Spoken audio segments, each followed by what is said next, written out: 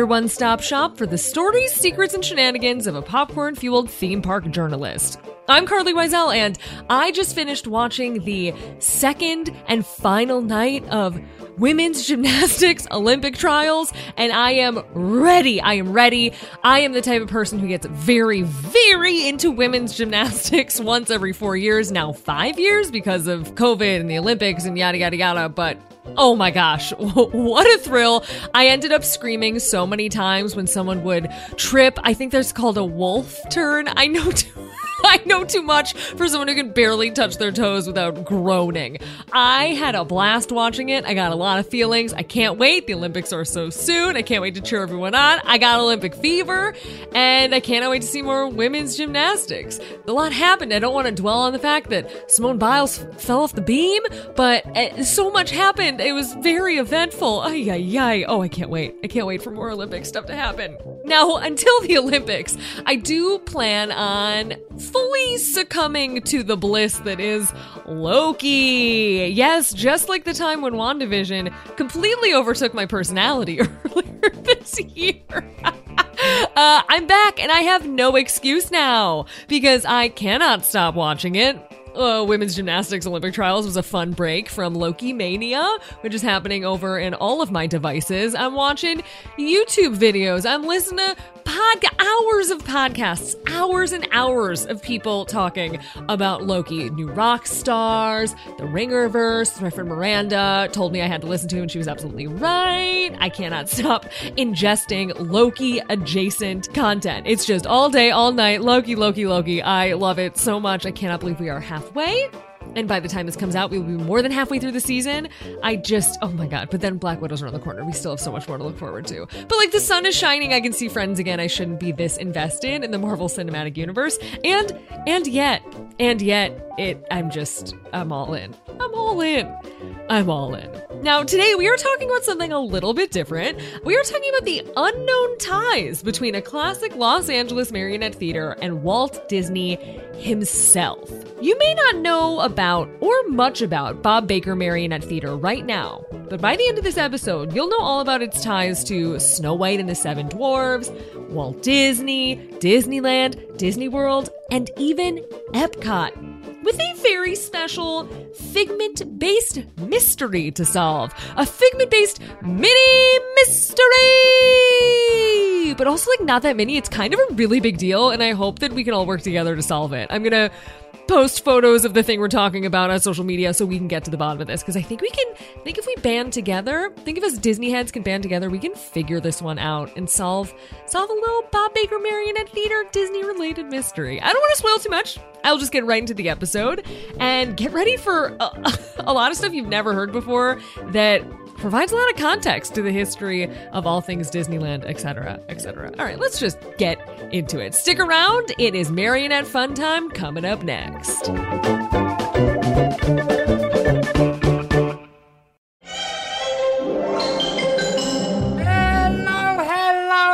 and welcome to the Bob Baker Marionette Theater. Are you guys ready for a show?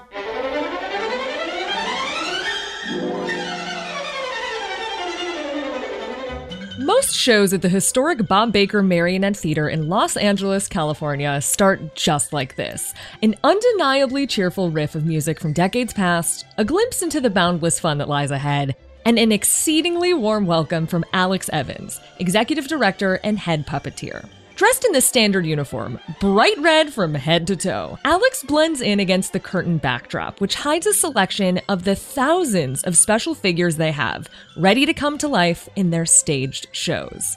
The theater, founded in 1963, is a Los Angeles historic cultural monument, a nonprofit, and has been through its fair share of challenges in recent years. After Bob passed in 2014, the team was tasked with keeping his vision alive at a time when, well, puppetry arts aren't as in vogue as they once were. Then came The Move, a massive undertaking to transpose the magic and history of 55 years spent in their original location to a brand new one in Highland Park, a suburb of Los Angeles. And then, once they'd finally begun to settle in, COVID-19 struck, leaving the local institution to find new ways to reach their audiences safely and from a distance. I'll add now that Bob Baker Marionette Theater is one of my favorite places in the world. I am biased here, people. I love it more than anything. I've long been a patron of the theater, not just for its whimsy and delight, but for providing a true window into the past. The shows here still honor Baker's original work, retro soundtracks filled with songs from the 50s and 60s, and on Halloween, Black Cat, a 3-foot-tall-ish cat with a personality that precedes itself, is known to get rowdy, shaking her tail in patrons' lap in coordination with Eartha Kitt's saucy rendition of I Want to Be Evil. It is a highlight of the season, let me tell you. As you can imagine, there's a lot of crossover here with Disney fans, but as I've learned more and more over the years, it's not just a flair for the unique driving that. The story of Bob Baker Marionette Theater goes far, far back and has way more ties to Walt Disney and the early days of his first theme park than you might expect. Walt's interest in marionettes isn't as well documented as some of his other fascinations and hobbies, but it was there, and Bob Baker himself, as a young boy, was just as intrigued by what Mr. Disney had been creating, writing letters to Walt Disney Studios, Oswald the Rabbit, and more as a child, garnering actual responses on some of the most legendary letterhead to ever exist. Having seen marionette displays at the glitzy Los Angeles department stores of the era, by the age of 13, Bob knew he wanted to be a puppeteer and began working as one. His first job? Participating in a special promotional show for a new film by the name of Snow White and the Seven Dwarfs. Bob later worked on actual projects for Disneyland around its opening, providing jesters to be used as window displays at the Fantasy of Disneyland shop around 1956. When it reopened as Tinkerbell Toy Shop 1 year later, his colleague and friend, Bob Mills, would even go on to set up a marionette theater right there inside the shop at Disneyland, at Walt Disney's behest, once he saw Mills perform at Children's Fairyland in Oakland, California. Bob Baker himself went on to produce even more work for Disney and within Disney parks. He worked on animated window displays on Main Street, USA, honoring films like Sleeping Beauty, Aristocats, Peter Pan, 101 Dalmatians, and Bedknobs and Broomsticks when they were being re-released. Those windows would even go on to later be replicated at Walt Disney World. Bob himself also worked directly on Disney films, being called on for, as I'm told, to give substitutionary locomotion to inanimate objects for Bedknobs and Broomsticks and Escape to Witch Mountain. In other words, he was there to make practical movie magic. Items from those films he participated in, like much of this stuff, remain at the theater. But perhaps his longest-lasting legacy are the marionettes Bob created and sold through Disney. From 1982 to 1989, as well as 92 to 93, Bob was tasked with designing and producing a full Disneyana collectible marionette collection that was sold by Disney. He even created special commemorative ones, like a limited run of 200 life-size 54-inch Pinocchio marionettes, used as a sales incentive for video stores who sold the most Disney videos. Even more special, though, is that the first 6 of them were handmade recreations of the original 1930s Hesswood puppets. The exact kind, I'm told, Bob himself purchased as a kid. It's stuff like that that makes me shocked by how much history there is at Bob Baker Marionette Theater that isn't really public knowledge. And thankfully, Alex, executive director and head puppeteer, who you heard from earlier, and Winona Bechtel, director of development, were able to provide me with all of this information and even willing to sit down to talk further about Bob's Disney legacy. Bob saved everything from his life, his career, and as you'll soon hear, that's resulted in a plethora of stuff, just a bounty of Disney delights. Sometimes it's spare parts from a certain marionette that went into production. Other times it's unheard music by, well, I won't spoil that surprise just yet. As you'll hear, Bob's works have made their way into actual Disney attractions, while others we're not even sure about to this day. Your help will be needed to solve a few mini mysteries as well.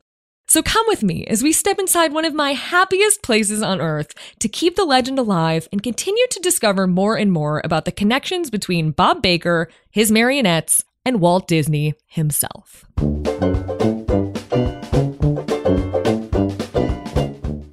Thank you so much for coming on. I feel I'm so happy to have these two worlds come together because I'm such a massive fan of what you both do. That's me. I guess to start off, I'd love to talk more first about Walt Disney's interest in puppets and marionettes, because there's so much discussion of his love for trains and his love for miniatures. And I didn't really know about this until you told me. It's weird to me that it's not a bigger deal. So I'd love to know more if you know of anything on that realm of how much he really loved this art form.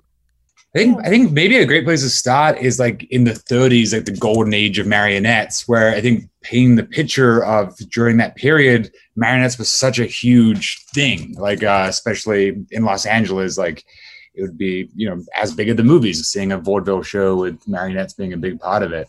It was, I think, 1937, and Bob Baker's 13 years old, working with Wayne Barlow, Bob Bromley at J.W. Robinson's department store.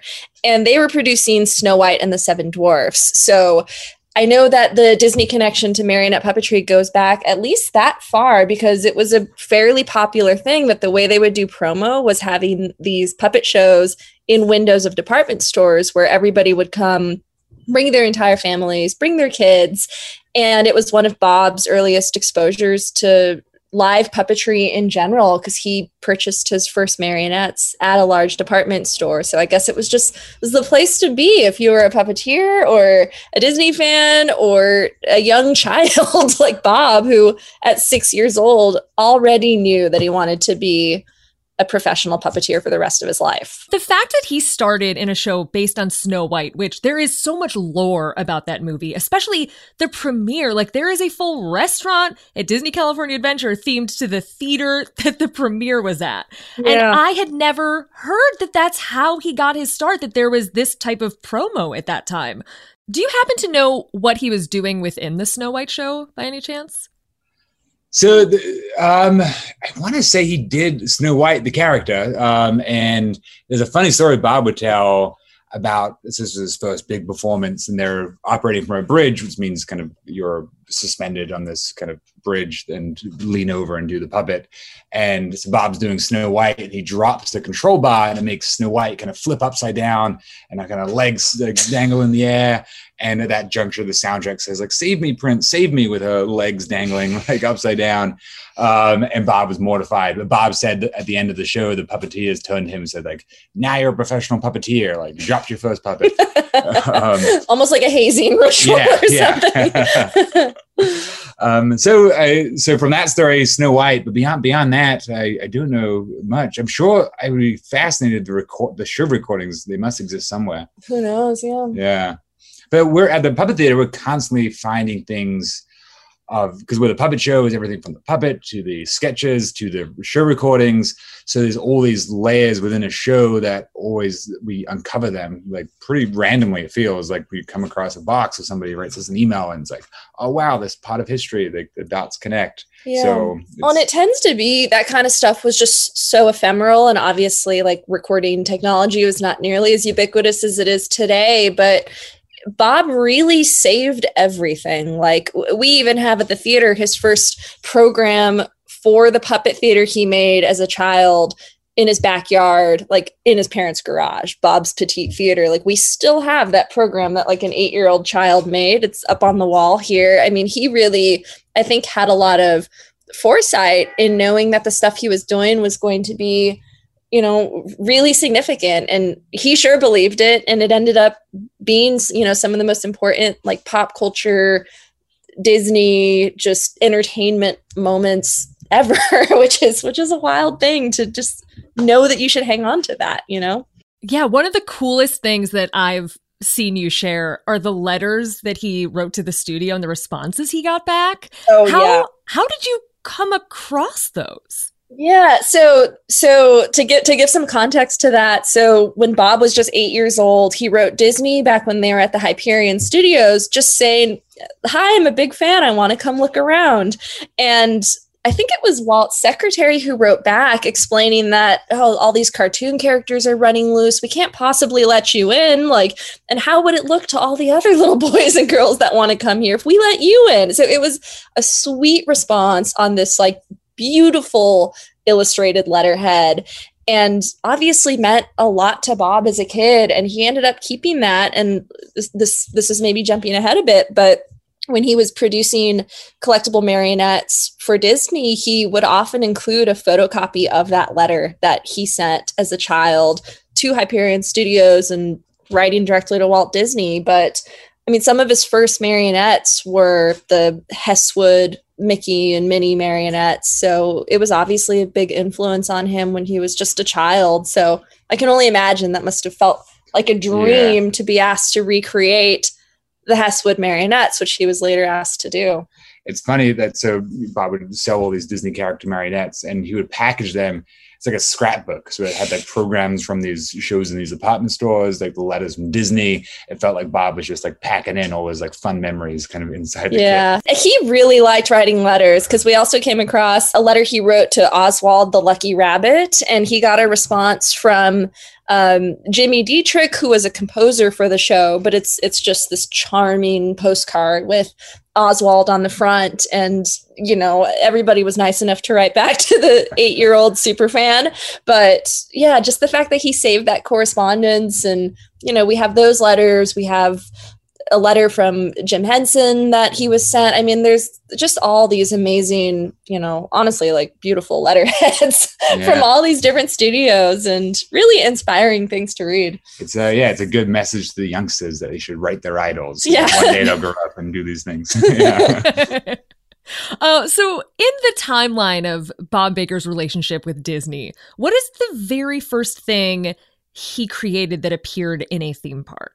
So one of the very early ones would be these two jesters that he created that were in the Fantasy of Disneyland shop, which would have been like 1956. And those are the jesters, for any Bob Baker fans, you see them when you walk in the theater these days. They're yellow and purple, and they have their hands in what looks like a funny position if you don't know what they're for.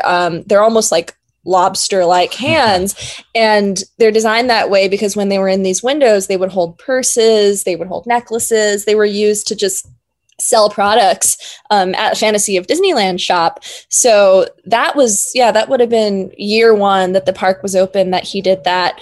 And, you know, that very, I'll wait till the motorcycle passes. That very same shop, the Fantasy of Disneyland store, ended up having, you know, kind of even more of like puppet influence later on. But I'd say that that's where he probably started doing stuff, was more of the retail end of things in the park. You asked earlier, like, what was Walt's like interest in marionettes and in puppets? And this was like just another early thing where he talked about wanting a puppet theater on the Disneyland grounds.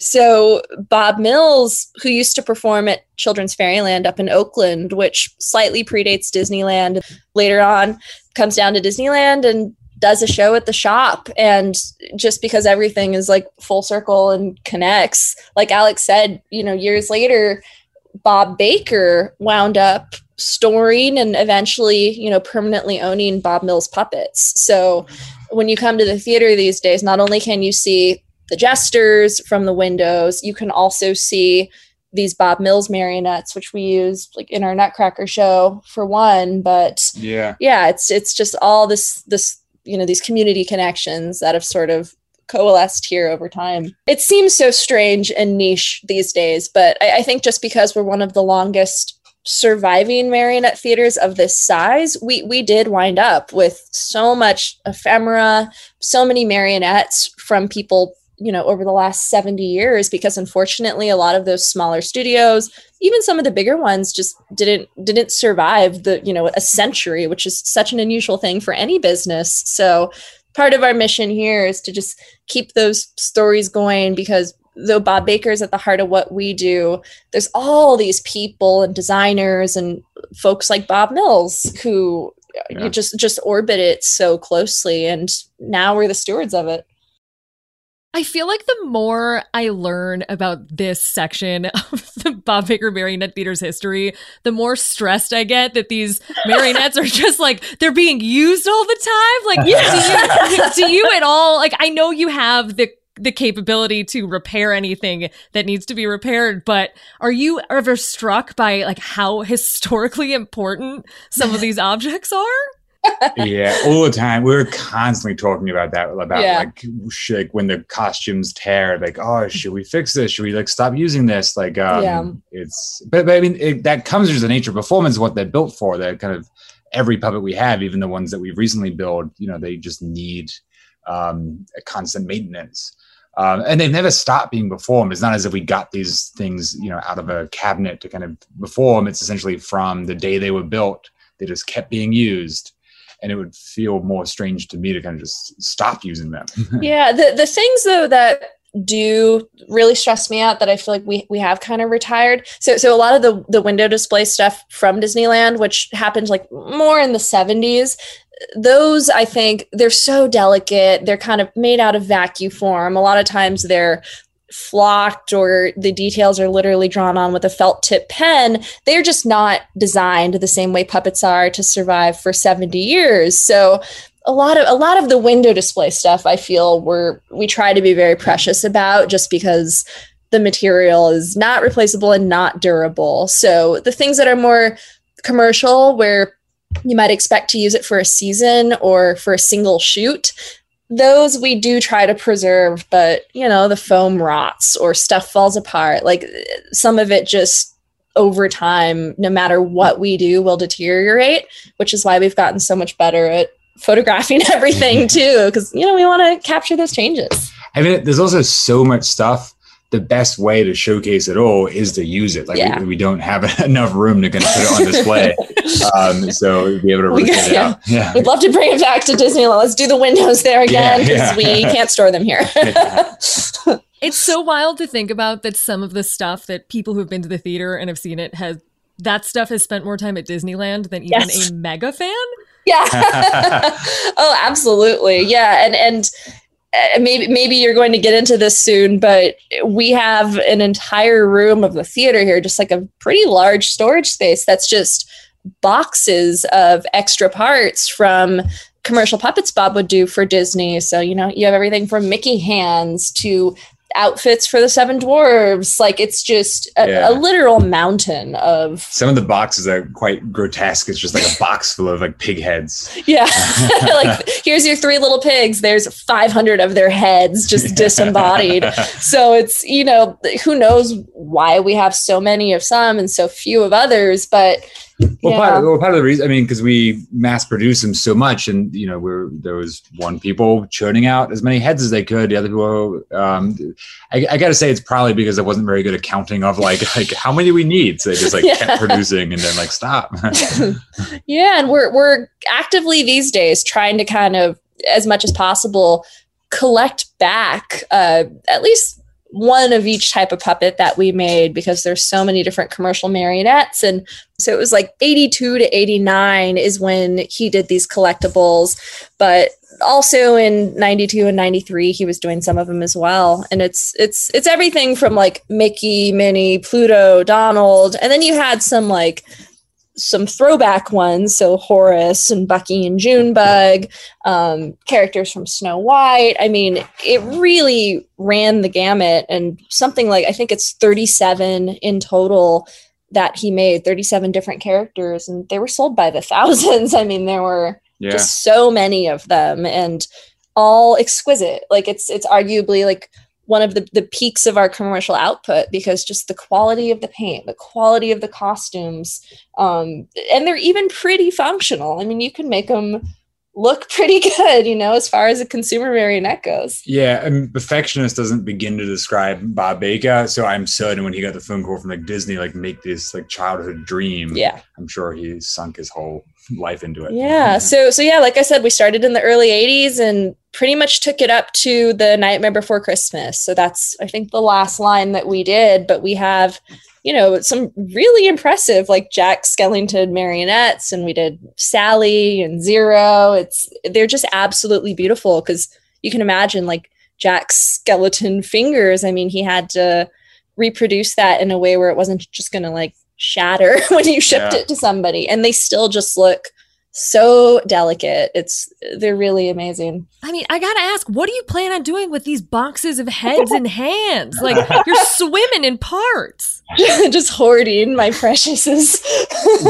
I have a feeling that something's going to happen where we get a phone call. It's like, they want to make them again, or whatever it is. Or I don't know, but I don't want to get rid of them. So. Yeah. Well, and every so often there are a couple that were just never, like, they were prototyped, but never produced. So those are even more of a big question mark, because it's like the Big Bad Wolf that we have, where, I mean, it's a finished puppet. It's got like the plaque and the brochure and everything, but supposedly it was deemed too scary. And, it's got the big sharp teeth. I kind of get it. Yeah. But that's one that we just put together just to put it together. There's a Big Bad Wolf. There's a Captain Hook. And some of those, it's just, they might never see the light of day, but I think it's a really interesting kind of unproduced moment of memorabilia where we have the finished products sitting here and nobody ever had a chance to buy them. So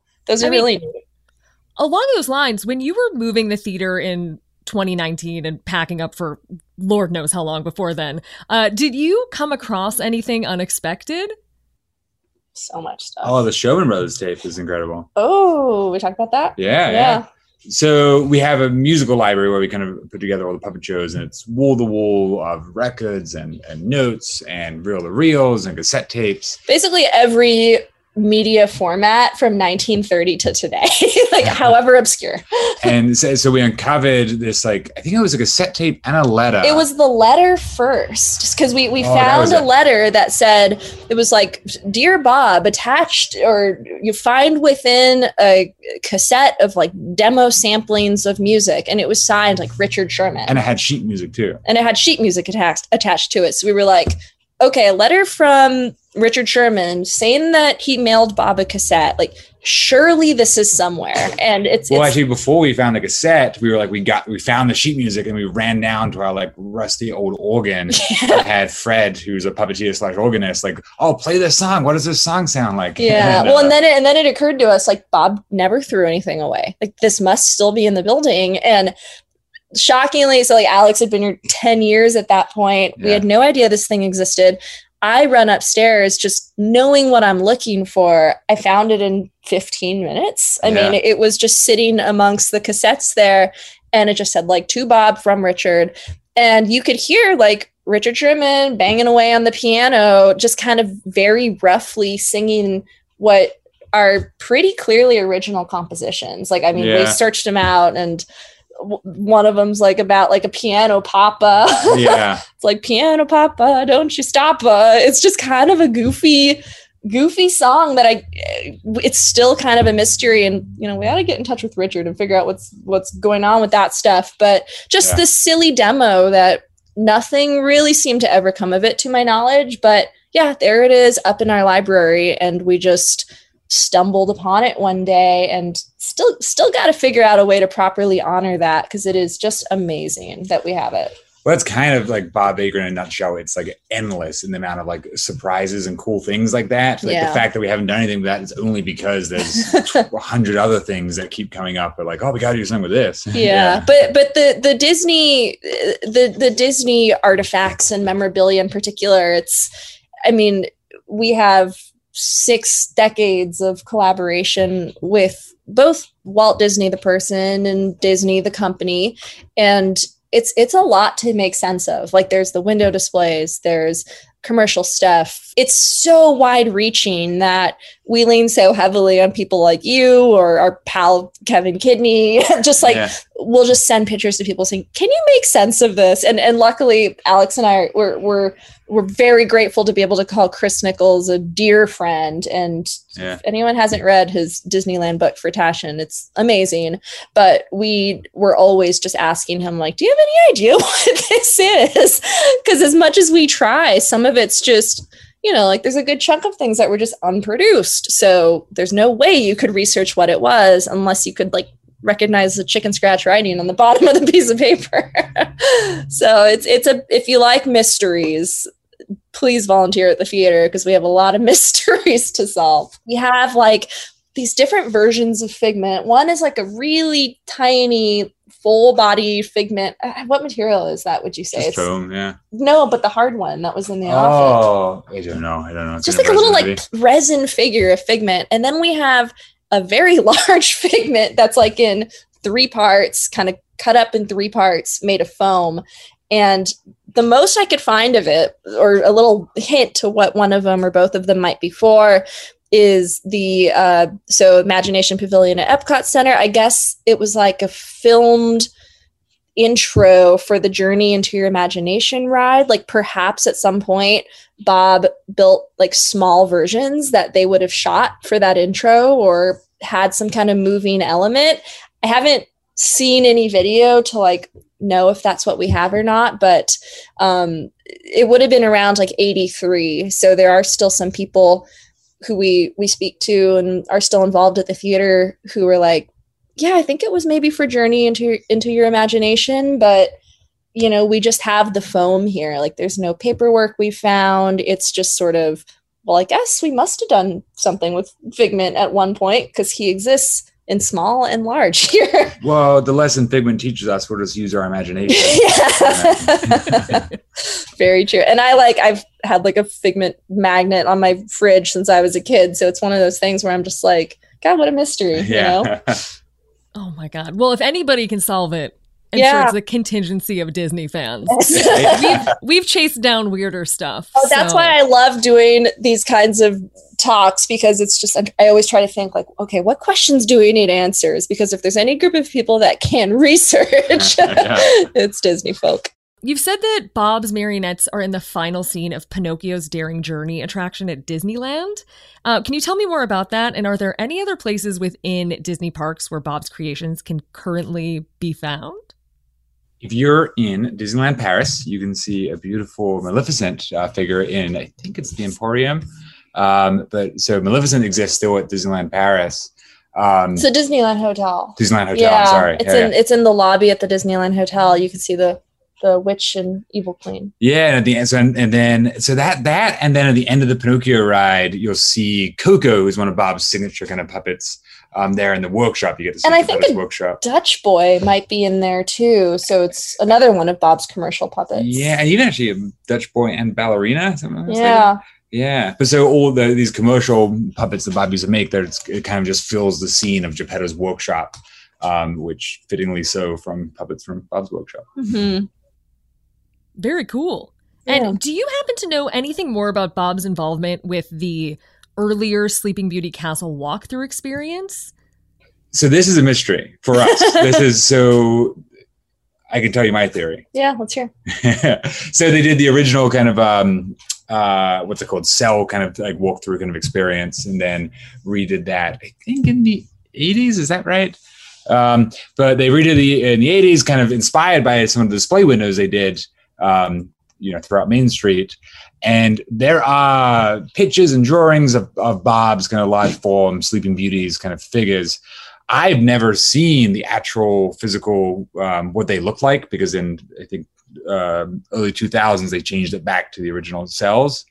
But we do have like swaths, like fabric swaths of kind of figures and things like that. But we're not sure if it was just Cinderella ones for window displays or from the... Yeah, I would say signs point to like it being very likely that we worked on that. And I think, what was it? I think it might be one of the figures that was up at what was the exhibit that everybody was going to? At the Bowers Museum, there's like I think it was one of the figures from that at the Bowers Museum. And just looking at it, I'm like, it kind of looked like something we could have done, a slightly different style, but it's surprisingly tough to find any credit for those windows of like who exactly made it. So that neither confirms nor denies it, but I'm very curious if anyone has info on that. Yeah.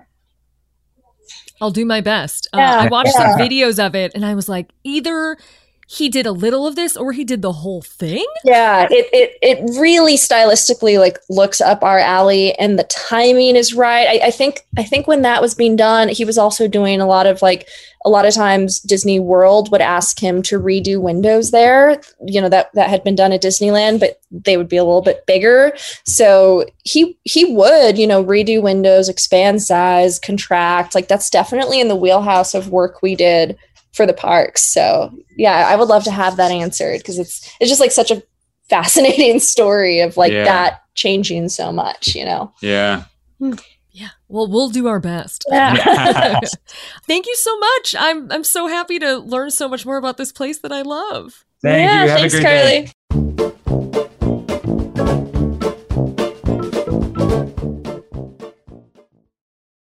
Anyone who's uttered the words Genie Plus knows firsthand that vacations require time, money, planning, energy. And if you put all that effort into enjoying your trip already, why not extend the highlights of that getaway into your everyday with FrameBridge?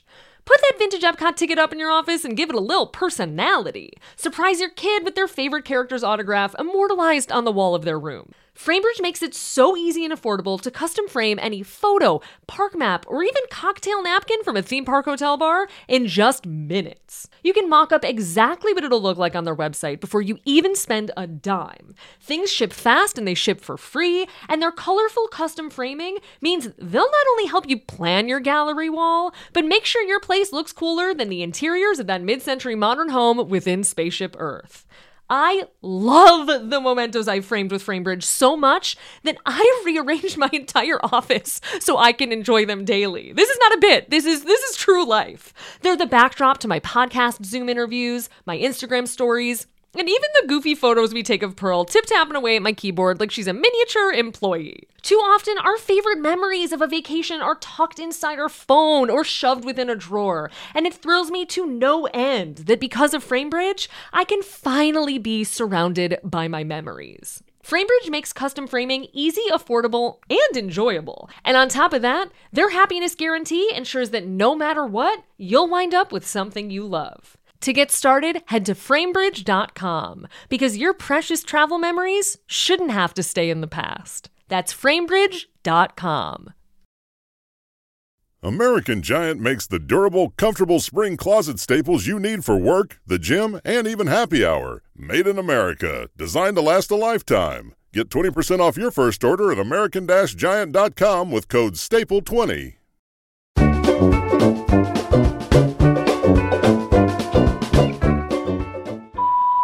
Hi, Carly. This is Christina.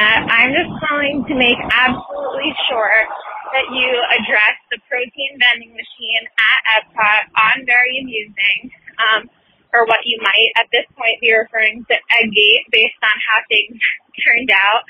I love following along with your protein-powered fun. So I love this story, and I just want to hear more about it. Thanks for everything. Bye.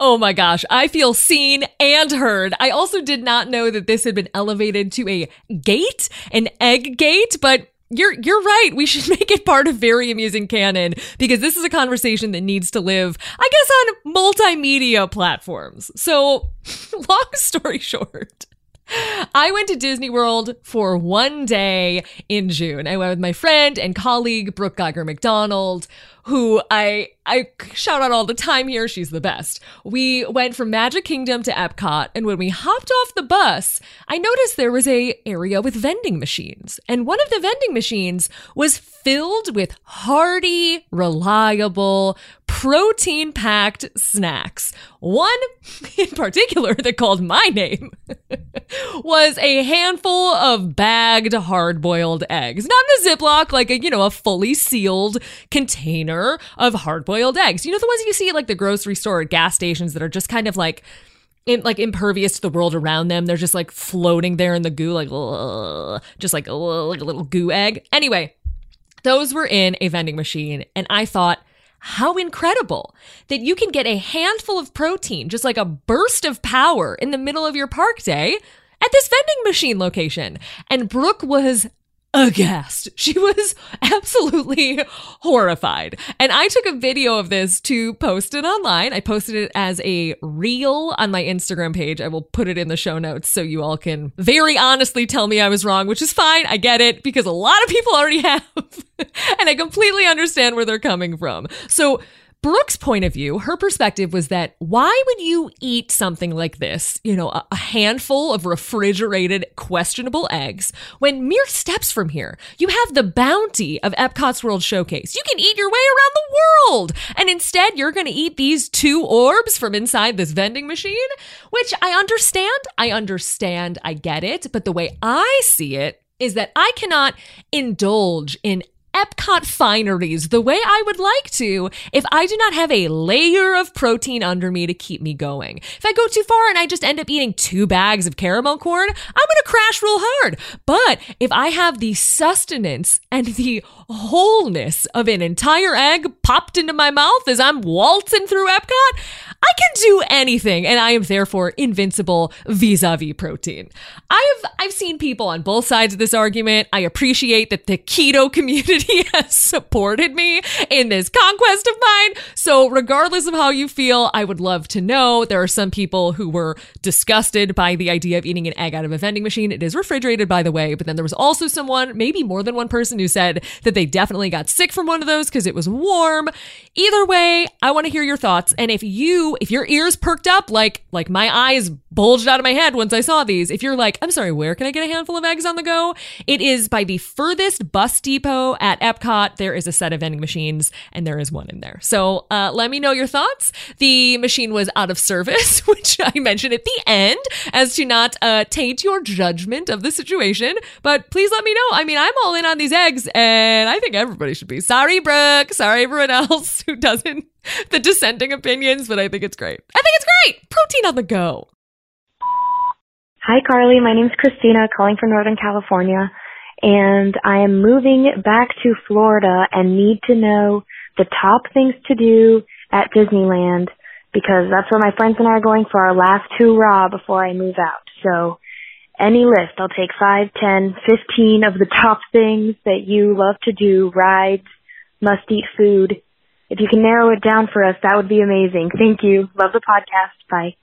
All right, Christina, if we are going to do a bucket list blowout trip to Disneyland Resort, I'm going to give you a mix of what I recommend, which is a focus on stuff that's unique and special and specific to Disneyland because you are moving to Florida, so you're going to be closer to those theme parks. Well, also just letting my favorites guide the list. So not making you stick to a bunch of stuff you don't want to do just because you're at Disneyland. Now, in terms of park to park at Disneyland, I would prioritize Space Mountain, Indiana Jones, Haunted Mansion, Peter Pan, and if you have time, Big Thunder Mountain Railroad. That's usually what I try to hit when I'm there, and you'll really just be able to soak up all the Disneyland specific vibes.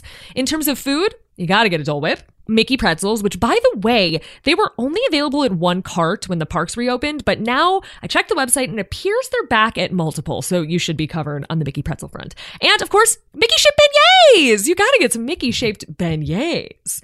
Over at Disney California Adventure, ride-wise, prioritize Radiator Springs Racers, Incredicoaster, Guardians of the Galaxy Mission Breakout, and check out Avengers Campus if you can, because it's new, and even just passing through, you can soak up some of that sweet Iron Man FaceTime, even though he's wearing a costume. It's fine. You get what I mean. As for snacks, listen, if you can get that candy bar from Pim's Test Kitchen, get it. It might be hard. I don't know what the mobile ordering situation is like there right now because I, as a former annual pass holder, I'm not back as often as I used to be because I got to buy them hard tickets, but I would get that if you can. But if not, just get anything from one of the cozy cones in Cars Land. It's so nice to be able to just make a transaction through one of those cones. It really doesn't matter what you get. Ice cream, churro, who cares? Whatever you get, you will be filled with joy. Now, I know people are currently screaming at their phones, at their computers, at their car windshields that I did not mention lobster nachos, but there is a reason. If you are going for one blowout day to Disneyland Resort, I do not recommend that you make a table service dining reservation. If you are going to, I recommend doing it at the very, very end of the day. And depending on park hours, if you do that inside the park, it might kind of just shorten the amount of time that you have to see and do everything. Now, some other scattered advice.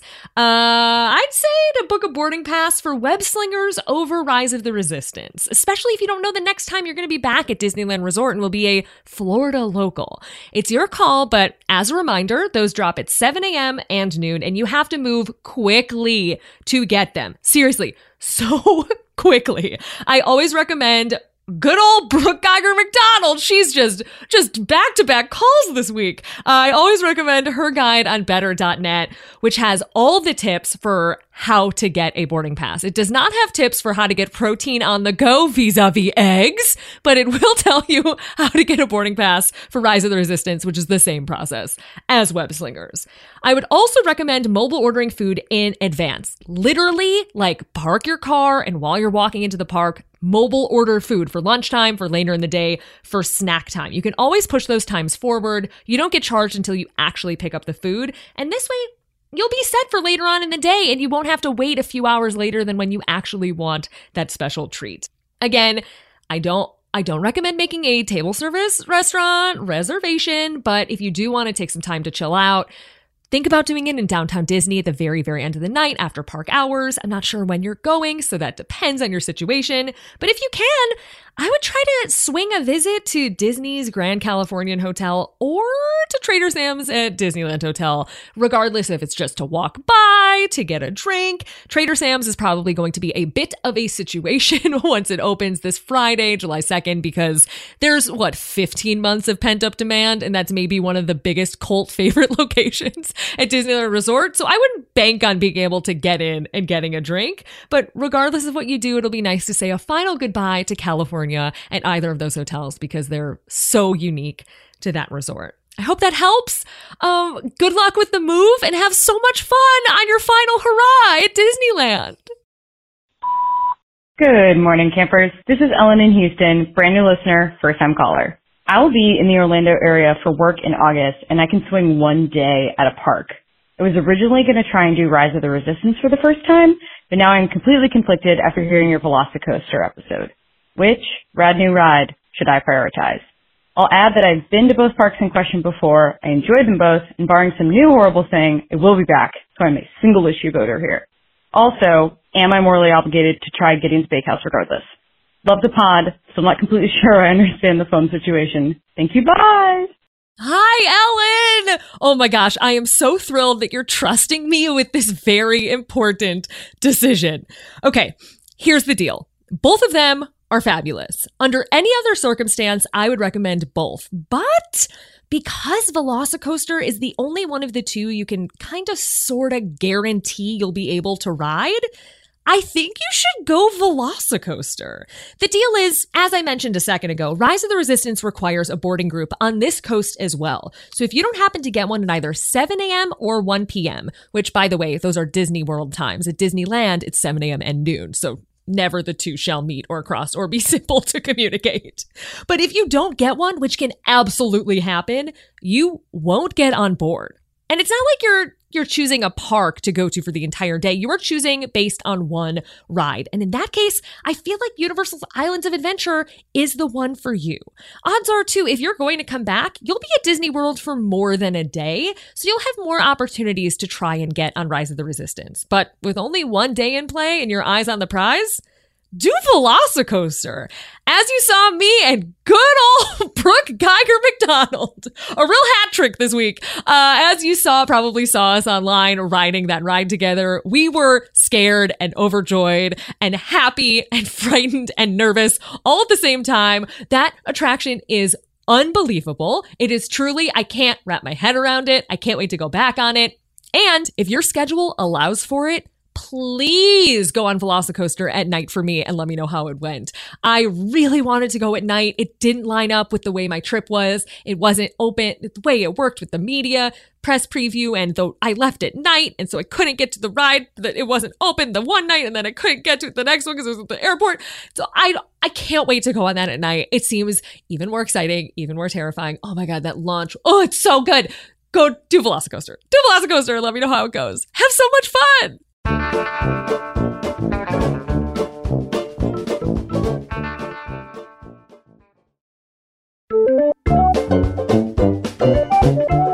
That's our show!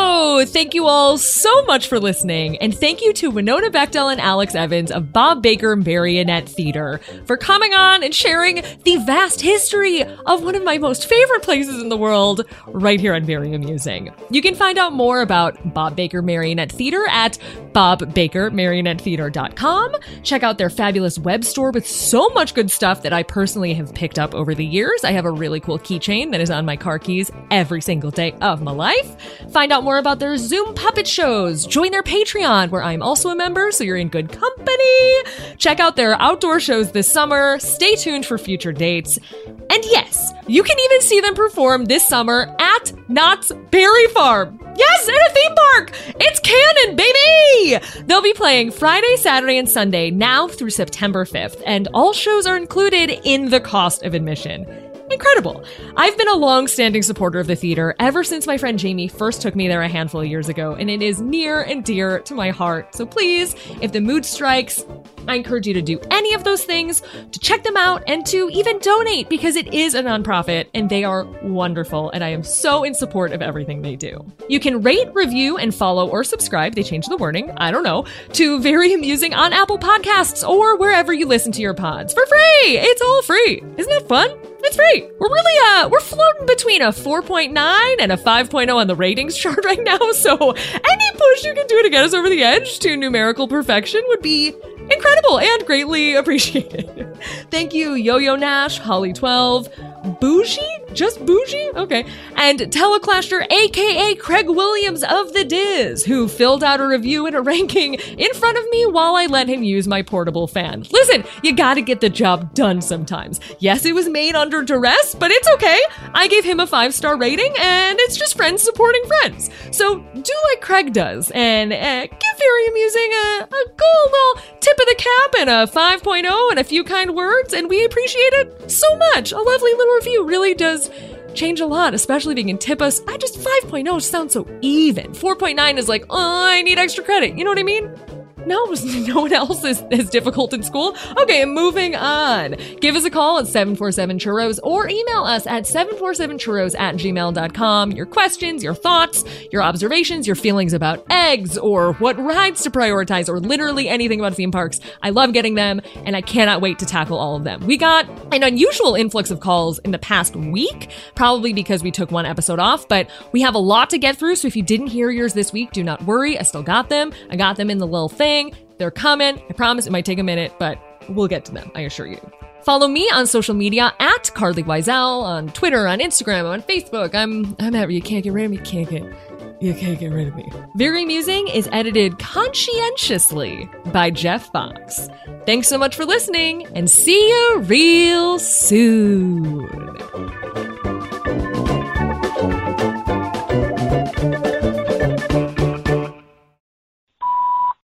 Hi, it's Mom. You, Arthur, and Keith were so funny. I stopped everything I was doing, and I sat down and just kicked up my feet and enjoyed it. It was one of the best episodes, really. I can't imagine being in a room with George Lucas, because I definitely would have asked for a picture, you know me. Even though I might get myself in a lot of trouble, I would take the chance. I wouldn't be able to stop myself. I would have to have a picture. But I love how you all tell it like it is. It was so good. But, okay, as long as you brought this up, I can comment on it. It's okay. So I feel, as far as the ladies' room in Shanghai, after all these years of telling you don't sit down on the toilet seat, I find out today that you sit. And if you had listened to me, you would have been a pro by now. You would have been the best squatter. Just saying. Anyway, the episode was so good. I just loved it. Love you, sweetie. Talk soon. But I have a feeling after my little comment, you're going to call me sooner than later. All right. I'll take the hit. I love you. Bye.